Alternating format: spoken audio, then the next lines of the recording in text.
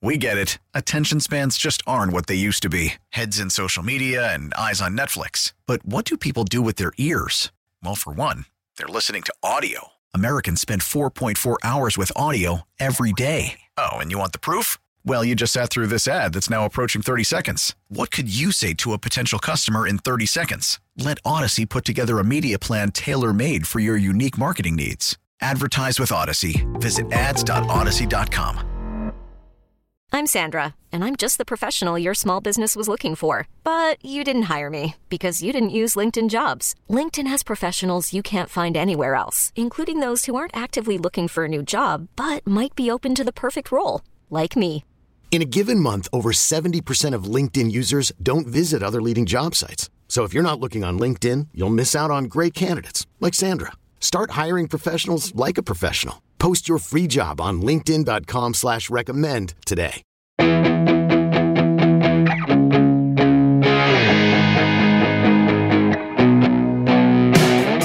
Hey, I'm Joe Connolly, along with producer Neil A. Caruso, in for a treat here today. I'm thrilled to meet Melba Wilson, the owner of Melba's Restaurant, and also the president of the New York City Hospitality Alliance. And we wanted to talk to Melba because the restaurants reopening have been so much in the news. Melba, two-part question to start. How have the restaurants been doing so far? And now, how will they improve operations from here? Melba. Well, the restaurants that have been open have only been open for takeout and delivery. And the majority of the restaurants were not able to pivot and provide takeout and delivery services. So that means that the majority of our businesses have been closed. And those of us that have been open, such as myself, for takeout and delivery, are averaging somewhere between 20 to 30%, which makes it very grim and very difficult. The margins in the restaurant industry are very slim to begin with. So you need approximately somewhere between 70 to 75% of capacity in order to make a small profit. Why have restaurants opened, Melba, knowing that they're going to lose money when they reopen for a while? Such a tough situation. It's a tough situation, but when you're looking at our restaurant family, which means our employees, as long as we're able to pay our employees, for a lot of us, that was the goal, as well as people that are in the restaurant industry, we're givers by nature. So anybody that works in the food and beverage industry, it's our pleasure to provide service to people through food and beverage. So at this time, for us to be able to feed frontline workers was definitely, something that we all wanted to do. And there were other people who work at various restaurants where the restaurants were closed, and they would come in and volunteer their services just to be able to give back in this time of need. And that's what New York City is about. New York City is about taking care of one another. Will the opening of sidewalk and street side and parking lot dining be good enough? Is that another good step? I think that the opening of sidewalks and street dining is a great step in the right direction. I truly believe that this is a lifeline that a lot of small businesses have been looking for. And you hope to reopen in person in another 2 weeks, right? Inside the restaurant? If everything goes well during phase 2, we hope that the mayor will make it okay for us to open phase 3 somewhere within the next 2 weeks. Of course, it all depends on the numbers. Melba, you mentioned the profit margins that are really tight for restaurants. Well, small businesses especially, how do you suggest that they adjust if they don't have the capital to reopen and you have this outdoor dining, which is a first, and you're dealing with curbs and now they're closing streets, nights and weekends to expand capacity? What's your biggest advice for these small restaurants? My biggest advice to small businesses is to pivot. One of the things that we were able to do at Melba's is we were able to get T-shirts printed. We have a cookbook that we've been selling and also gift cards. So be creative and pivot and also cross-promote. We've been cross-promoting and supporting so many other businesses in the community to make sure that our community thrives and that we stay alive. What has made Melba's restaurant stand out in Harlem in staying afloat, and then also your efforts to recover from this crisis? I think one of the abilities is that we're extremely community oriented. I purposely opened up Melba's in a community that I'm born and raised in. I'm born, bred, and buttered in the community, in the village of Harlem. And Harlem's been good to me, but also I try to be as good to Harlem as I possibly can. And it's a relationship. It's a relationship built on love, built on community, and built on togetherness. And that's what we do as New Yorkers. When times are hard, we support each other. Last weekend, I went to Chinatown. I got takeout. Everything that I got was in Chinatown. And, it's about me supporting that community also. But that's what we do as New Yorkers. I was at the Gully restaurant in Queens for some great Indian cuisine 2 weeks ago. New Yorkers like to be sociable. We like to go out. However, we all agree that it is imperative that we remain physically distant while being socially active. I just want to ask a question for restaurant customers who don't understand the business. You said that it's been tough partly because most restaurants had not been able to pivot to doing takeout and delivery only. Is that because that's two separate operations, or why was that so difficult, and why will sidewalk dining help with that problem? Well, it is very difficult to do takeout. I personally, at Melba's, was open 14 years before I decided to do takeout. And I thought takeout was just bringing another body in the restaurant in order to handle the calls. But it's an entirely separate operation. So unless it's something that you were doing previously, I find that a lot of my counterparts found it very difficult to pivot and, express this in conversations. However, also look at the fact that we are closed. We've been closed for 3 months. However, the bills do not stop. A lot of us still have to pay rent. Most of us still have to pay rent. We have to pay Con Ed bill. We have to pay insurance. There are a lot of bills that still carry on, even though our restaurants are not physically open. So that's one of the reasons it's been very, very difficult for us to catch up.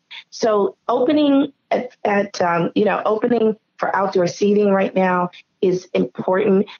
It will allow us to have more guests that are going to come in, order takeout, but then they have a place to socialize, to sit outside in a safe environment. It's sounding like a lot of landlords have not given breaks. I thought at first half of them were.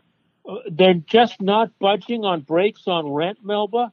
That is unfortunately true. A lot of landlords have not budged on rents. And that's our largest fixed cost is, of course, rent.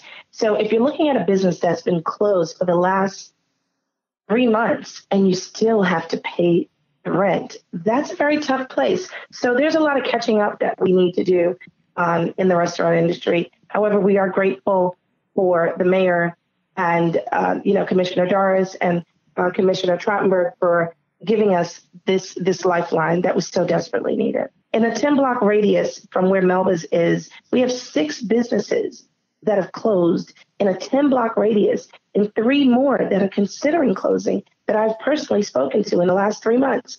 That's an alarming rate because when a business closes, the employees don't have a place to work and a community suffers.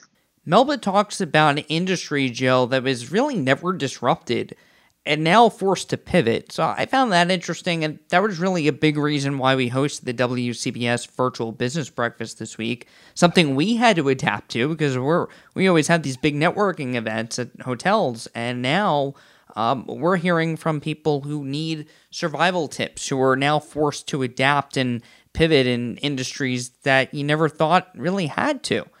So we had Cindy Bigelow of Bigelow Tea on our program. Also, Joe Colangelo of Boxcar, a parking app that saw their business plummet 100%.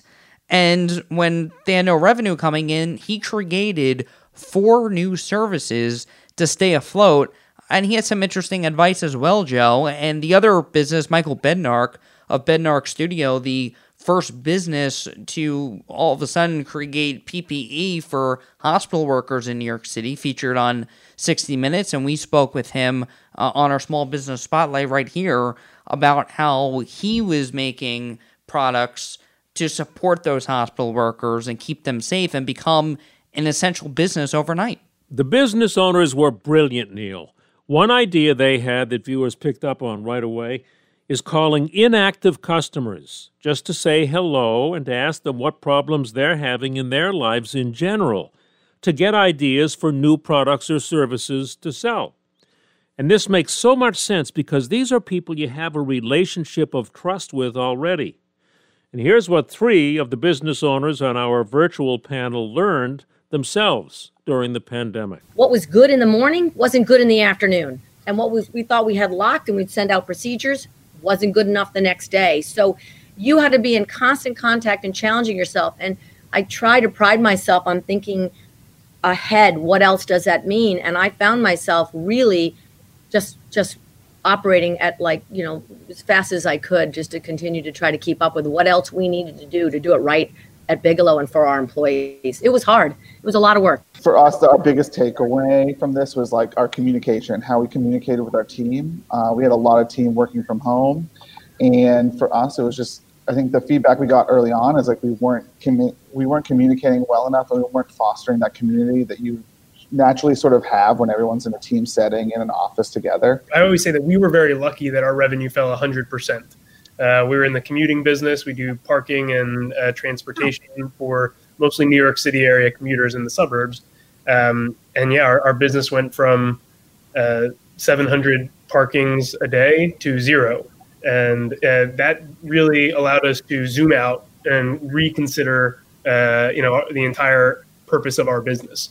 And so what we did for 2 weeks before we made any moves was we talked to our customers a lot. And, again, whether your business is down 10% or 90% or your business is up because people are buying more of your product, that's probably my biggest recommendation right now is talk to your customers on the phone. Just say, hey, can I grab you for 15 minutes? I just want to hear what your problems are, because there may be these ways that you can solve their problems that you haven't thought of yet. And in an example of how businesses are reinventing in good ways, people said they loved being able to watch one of our business breakfasts on demand when they want to watch it. That's right, and you could also rewind and go back to it. It's available right now at WCBS880.com/businessbreakfast. Again, WCBS880.com/businessbreakfast for advice on survival and recovery and a lot more. A 1-hour program that, Joe, you did a masterful job in hosting, as always, and so you can go on there and enjoy that. We're back now with Melba Wilson, the owner of Melba's Restaurant in Harlem and also the president of the New York City Hospitality Alliance.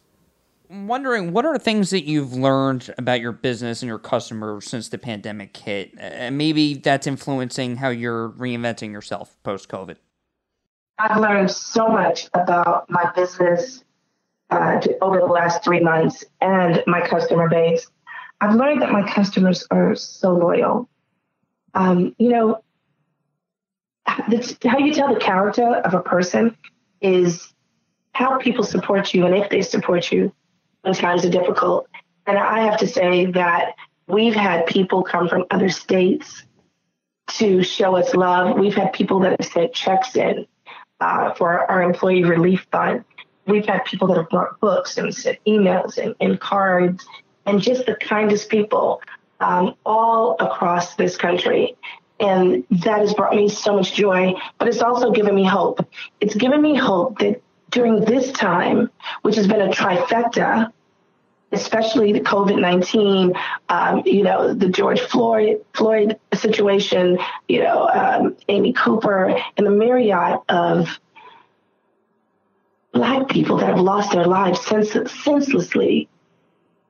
The way that people have come together during this time and this trifecta has truly given me hope. I think that this is the hope and the beginning of change in this country. Well, Melba Wilson, we appreciate you taking the time. You're doing great work at the New York City Hospital Alliance. We all wish you the best of luck because, your success is the city's success at this point, and we certainly need you guys to bounce back, and hopefully we'll all get through this as a city and a country, obviously. Melba Wilson, Melba's Restaurant in Harlem, thanks so much for taking time to talk with Joe and me today. Thank you so much.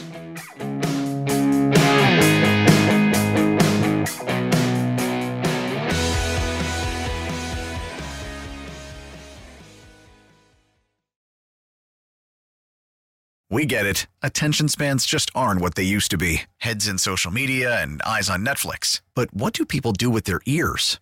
Well, for one, they're listening to audio. Americans spend 4.4 hours with audio every day. Oh, and you want the proof? Well, you just sat through this ad that's now approaching 30 seconds. What could you say to a potential customer in 30 seconds? Let Odyssey put together a media plan tailor-made for your unique marketing needs. Advertise with Odyssey. Visit ads.odyssey.com.